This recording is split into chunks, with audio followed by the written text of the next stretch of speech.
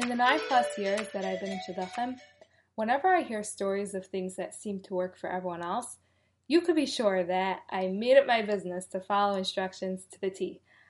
I'm not talking about these crazy segulas that have no source and are probably avodah zarah. I'm talking about the real solid stuff that are basically about enhancing your level of avodas Hashem.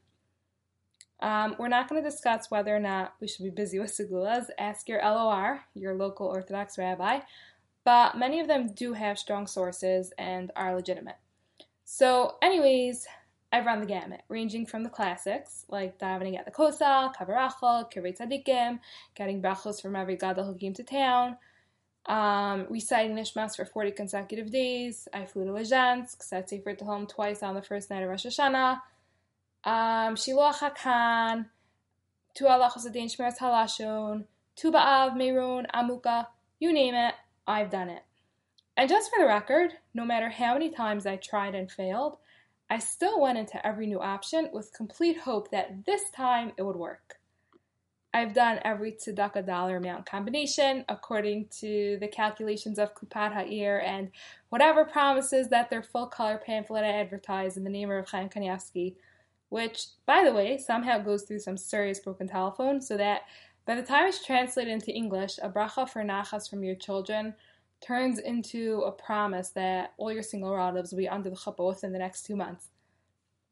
I'm in no way putting down the actual tzedakah organization. I think Kupat Ha'ir is an amazing organization.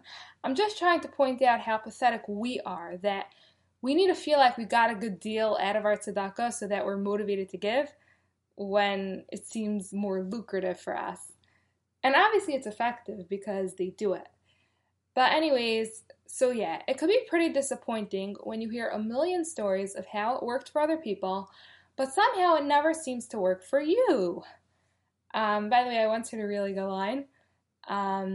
What's the best segula? The answer is the last segula that you did before you got engaged, because that's the one that worked for you. So notice how I use the words, it worked. What's this attitude of it worked? It's like we're trying different tricks to get Hashem to give us what we want. At the end of the day, this whole attitude is what we would call having a transactional relationship with Hashem. So here's the $1 million question. What happens when the anticipated result doesn't seem to play out the way you expected? Do you throw everything out the window? It all boils down to what type of relationship you have with Hashem. Transactional relationships are built on the expectation for reciprocation. Your main concern is how you'll benefit from this relationship. And the moment you aren't getting what you want, the bonds are broken. But a non-transactional relationship is a much stronger and a more sophisticated relationship. It's built to be long-term, and to a certain extent, you're willing to give without expecting anything in return. Now, you need to realize that you always gain from every schus and tefillah and mitzvah that you do. It's just that what we think is good for us right now is not necessarily good for us. Hashem knows what's best for you, and He'll save every single action of yours and reward you in a way that's truly good for you. But don't assume that you have a full grasp of what your life is meant to be like, so you drop something when you don't see instant gratification. Someone who's mature enough to realize that when they don't get what they want, it means that it's not for their ultimate benefit, they don't step out of the relationship. Instead, they have the strength of character to say, Hashem, I will still daven and still give tzedakah and still learn Shmiras Halashon every day because I know that our relationship is so much deeper than that. And I know that you know what's best for me, and I don't need prizes every second to keep me motivated. I'm bigger than that.